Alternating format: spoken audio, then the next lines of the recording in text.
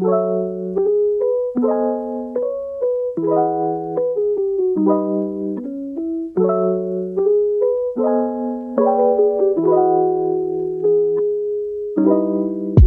morning and hello everyone. Welcome to Cabra Matters, because Cabra matters to God and to us. I'm Rob. I'm joined by Will, Hien, and Rena. And this week we are looking at Just the Facts, Ma'am, and Inside Out. These are two chapters which found quite helpful again. And just a reminder as to why we're going through this book, Tactics. We're going through it because we're trying to help our people be more confident in connecting with people they don't know. It's always a bit daunting talking to strangers. Or how do we bring conversations to a deeper level, especially with people that we've already shared the gospel with? So we're trying to help empower our people to connect others to Christ at the end of the day. That's why we're doing this. And this book gives us just a series of different ways to navigate conversations. So we hope that if you've been following and tracking along, that it's been helpful for you as it has been for us. And this week we're going to dive into Just the Facts and Inside Out. Now, I thought just as a way to start, we'll just open up by sharing what is it that we liked about this chapter. I can go first. What I liked about it was in the Just the Facts section, it's just a helpful reminder on sometimes when we're dealing with lots of information, or if we're dealing with people who, I guess, have misinformation, this is just a great reminder as to, okay, how do we clarify things? So, for example, in the COVID situation, there's a lot of information out there. What are the facts? Like, there's just a way of kind of clarifying and making things a little bit clearer as to what's actually true, and then from there I can decide what's the kind of wise thing to do. So that was the one thing from that chapter that I appreciated. But over to the rest of us, what were some other kind of things that we appreciated from this chapter? How about we start with you, Will, and then we'll knock it around from there. Yeah, I think with Just the Facts, what I found helpful was that he pointed out that a lot of people, when they have challenges about the Christian faith, it's based off like bad information, or just generalized claims. So like, and he gave some examples, like, there's more violence and wars caused by religion, right? And so religion's bad. And so he's just like, well, if you look at the facts of history, that's not the case. And then, you just quickly Google it and you can see that there's more violence and death caused by, atheistic dictatorships than caused by religion. And, there's the numbers out there, and you just provide the numbers, So I find that like kind of helpful, going, okay, if people have challenges against the Christian faith, especially around the resurrection, then you can just go, yeah, like, well, let's talk about the facts, what happened there. So I found that kind of comforting, I guess, knowing that our faith is not like a in the dark leap of faith, but is also based off historical factual information. Yeah, I like the chapter because Greg has a lot of examples that he's already researched, a lot of facts that he's already researched. So just, if anything, if it's like I can go to this as a library of facts. I don't have to research it, but I think it's only thinking about moving forward. It's a good start to finding some facts, and then for other facts, I can do some more research. So I found that helpful. Yep.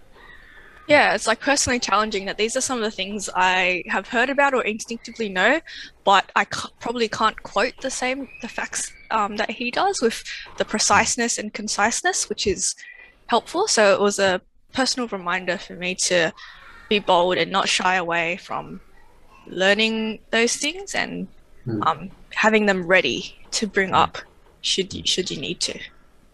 Yeah, and I think like when I was reading the chapter as well, I felt like, because he had two steps, right? Like, he's like, okay, you got to understand their claim, and then if you know the actual facts, then you can defeat their claim, right? So like the example of the more wars in religion, right? And then if you know the facts, then you can defeat it and go, oh, actually, you're wrong, right? Or he had another example about like the American founding fathers. They're not Christian, and it's like, no, actually, 51 out of the 54 were Christian. Only 3 of them were deists, right? And once he pointed that out factually, the guy who was challenging him was like, oh, silent, because he couldn't say anything else because he knew it was true. So like for me, I felt like that's pretty daunting, because it's like, oh, well, what if I don't know the facts? Yeah. What do I do then? You know?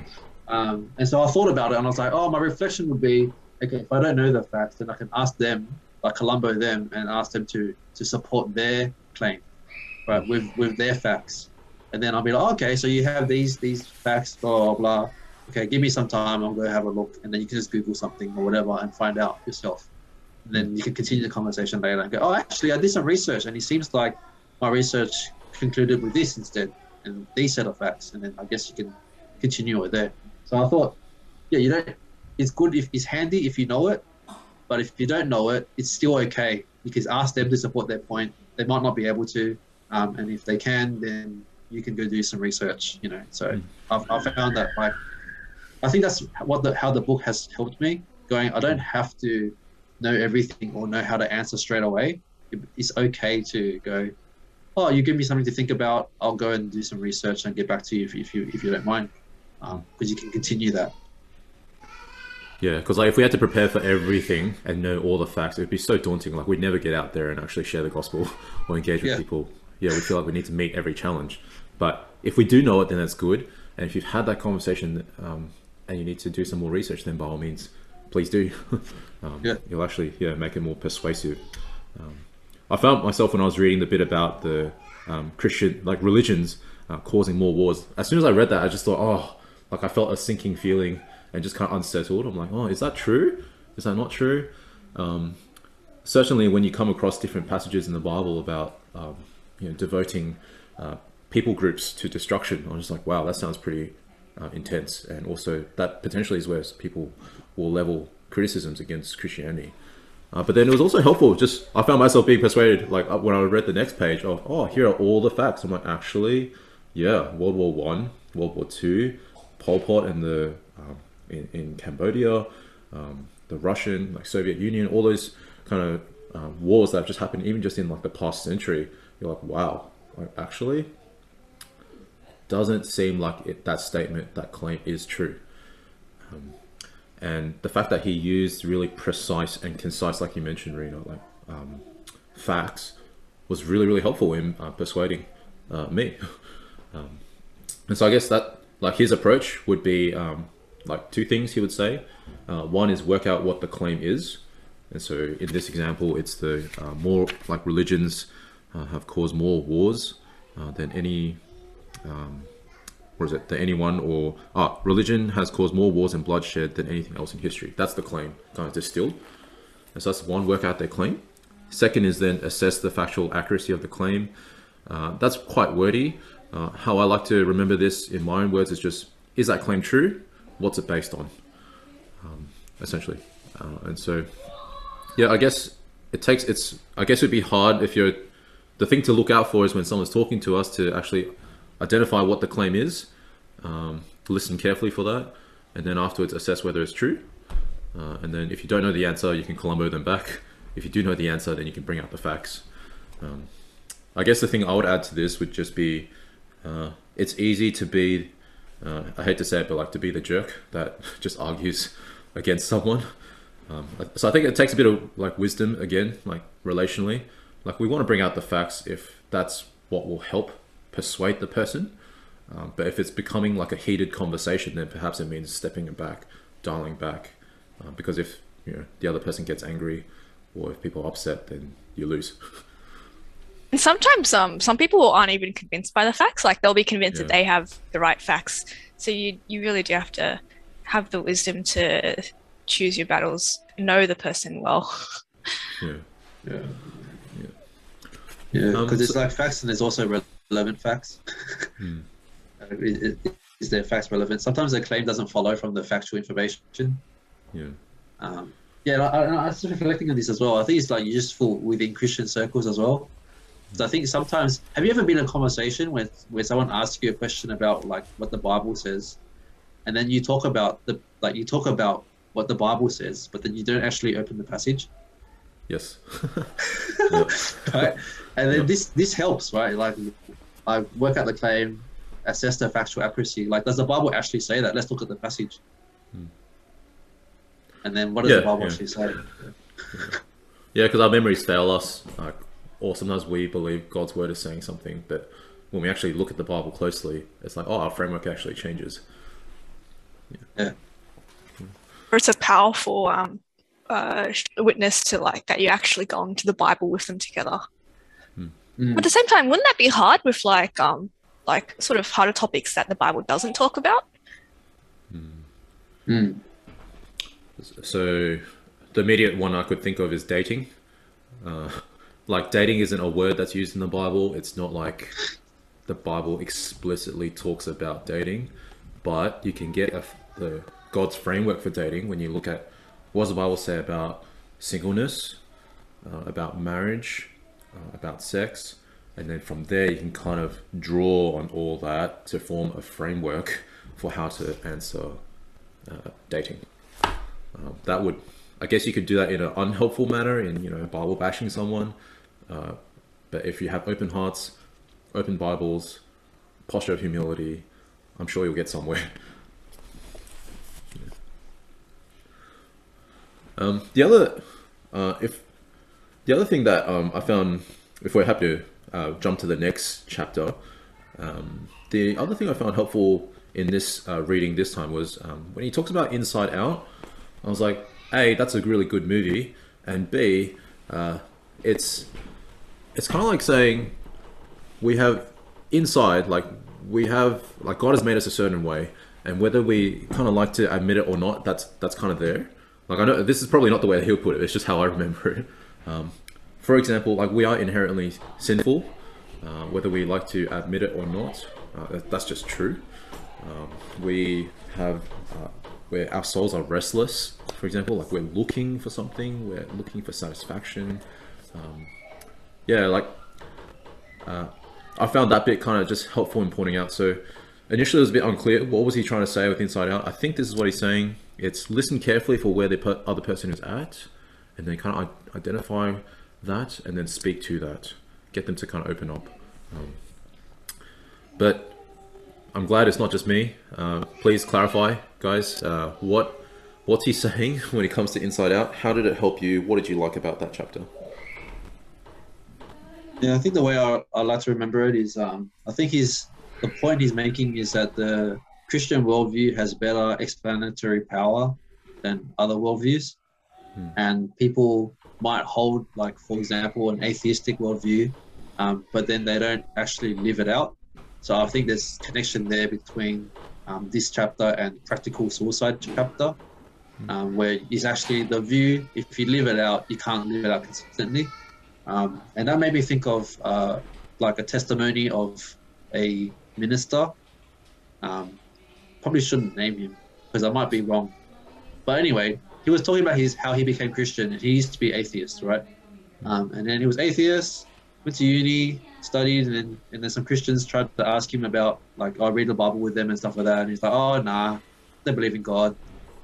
And then I think one of his parents had cancer, and then he's like, if I'm atheist, I shouldn't be like that moved emotionally about it, because death is just natural, like that's what happens. But why do I hate cancer? Why do I hate, like, one of my parents dying? And then that made him go, I can't live consistently as an atheist. And then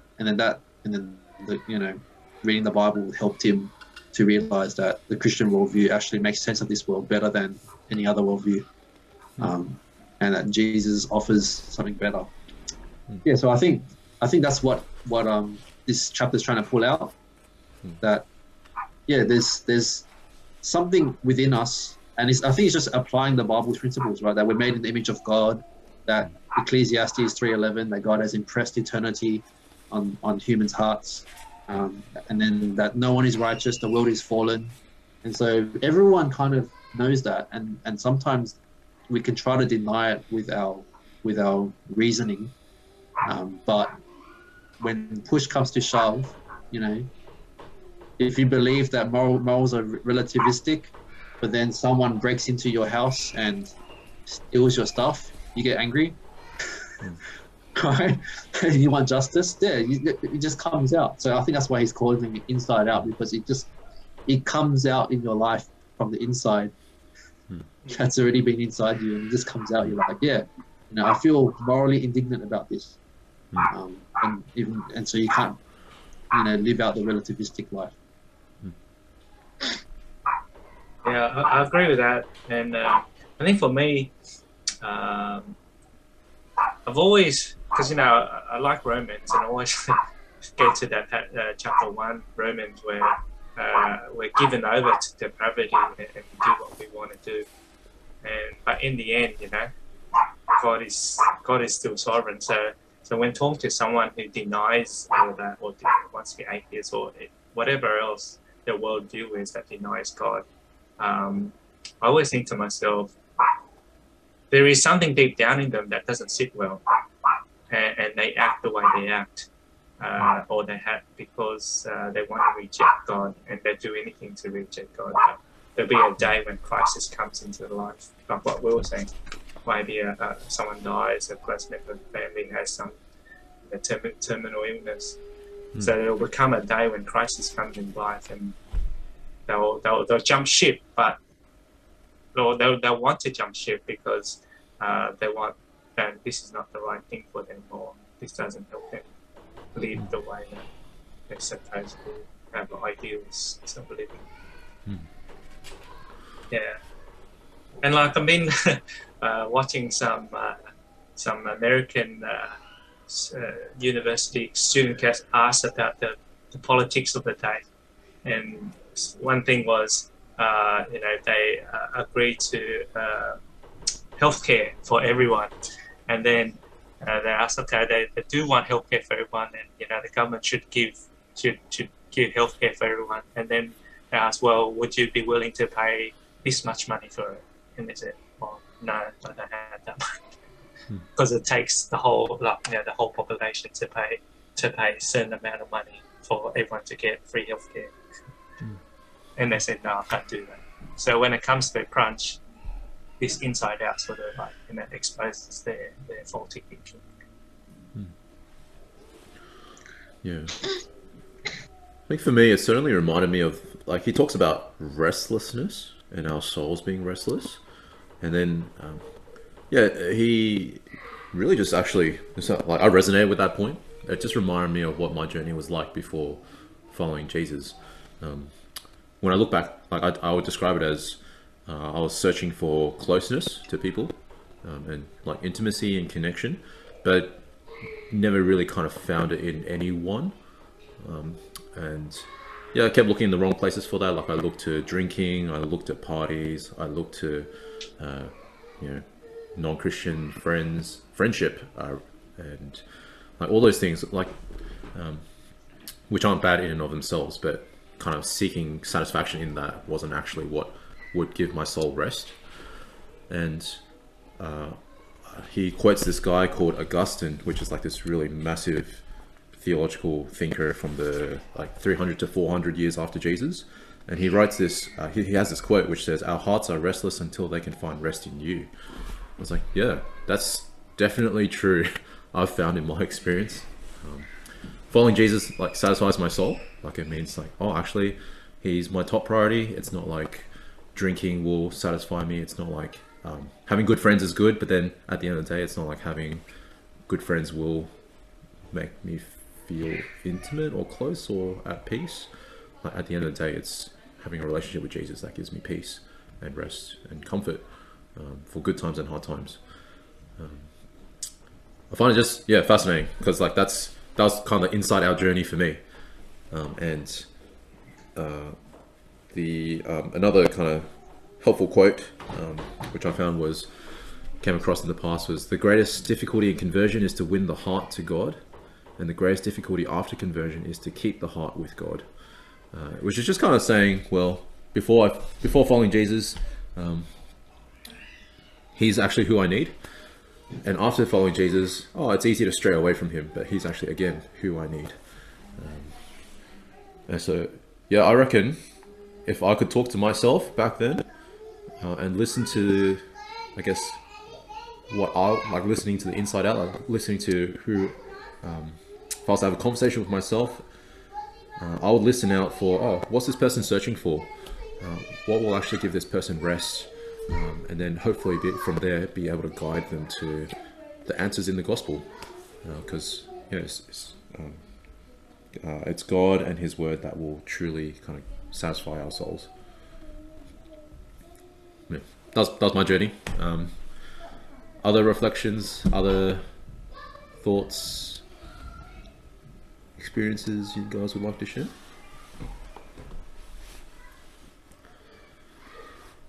If not, there was just one last thing that I thought it would be good for us to just share briefly.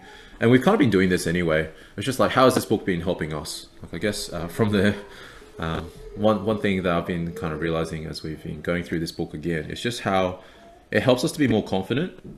Like, I find talking to people who don't know Jesus quite daunting, but it's certainly not too scary if you know what to do. It's not like you go home and kind of plan like a roadmap on your corkboard and like a decision tree. No, like some of this is just, hopefully as we keep practicing it will just become intuitive. If we don't know the answers, we can always Columbo people. If we do know the answers, you can bring out the facts, like, and then yeah, hopefully from there you can go somewhere. And again, eventually, hopefully the end point is reading the Bible with someone, so that we're letting God speak through His Word to someone who doesn't know Jesus. So I'm definitely waiting to try this out soon. Lockdown is good and hard. Actually, probably more just hard. Good in some ways. But hopefully as restrictions ease, as we get to get out and about again, as we get to engage with our neighbors, we'll be able to implement and practice these tactics so that we can connect with our neighbors and bring them the good news. Yeah, I think it'd be good to just kind of think about, like reflect and think about the people you're connecting with, and trying to change one of those topics of connections into like a question. But I can't, like, this is really rough at the moment. Like, I was toying around with someone else, brought this up before, and they were like, you could ask a question like, how do you deal with your guilty feelings? Right, because that's just playing on the fact that everyone feels guilty at some point, that they know that they haven't lived up to a particular standard. But how do they deal with it? A lot of people just ignore it, right? So we could talk about that. Or you can go, what do you think would really satisfy you? Right, and that's the restless souls one. Or like, like, do you think this world is fair? Like, what do you think about? What do you make of it? And that's about like the justice thing. Or like, yeah, why do you think we should look after this world and this planet? Now, if there's an atheist, right, like, why do you think we should actually look after this world? Yeah, so just thinking about, like, yeah, why don't we think about, yeah, how can we maybe try to bring up these topics to discuss how they think about it, how they process it, and just be a learner, and then see where that takes you. And then maybe they might ask you, oh, how do you deal with your guilty feelings? Oh, let me tell you about Jesus. Yeah. They almost sound like what do you call it? Like, this could be like a question that you can print out on a hoodie and then just walk around uni campus and ask. Hopefully then you can strike up conversations. But I guess it doesn't need to be restricted to that. Like, it could be just something, yeah, we bring up in conversations. Could be a formal one, could be a casual one. Yeah, I think, yeah.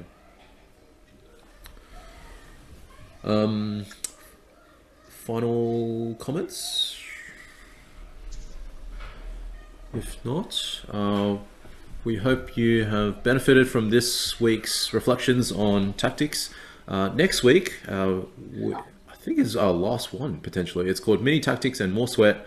And then after that, we might just have like one final one to look at the whole thing and just to wrap it all up, see how it's helped us. So 2 more.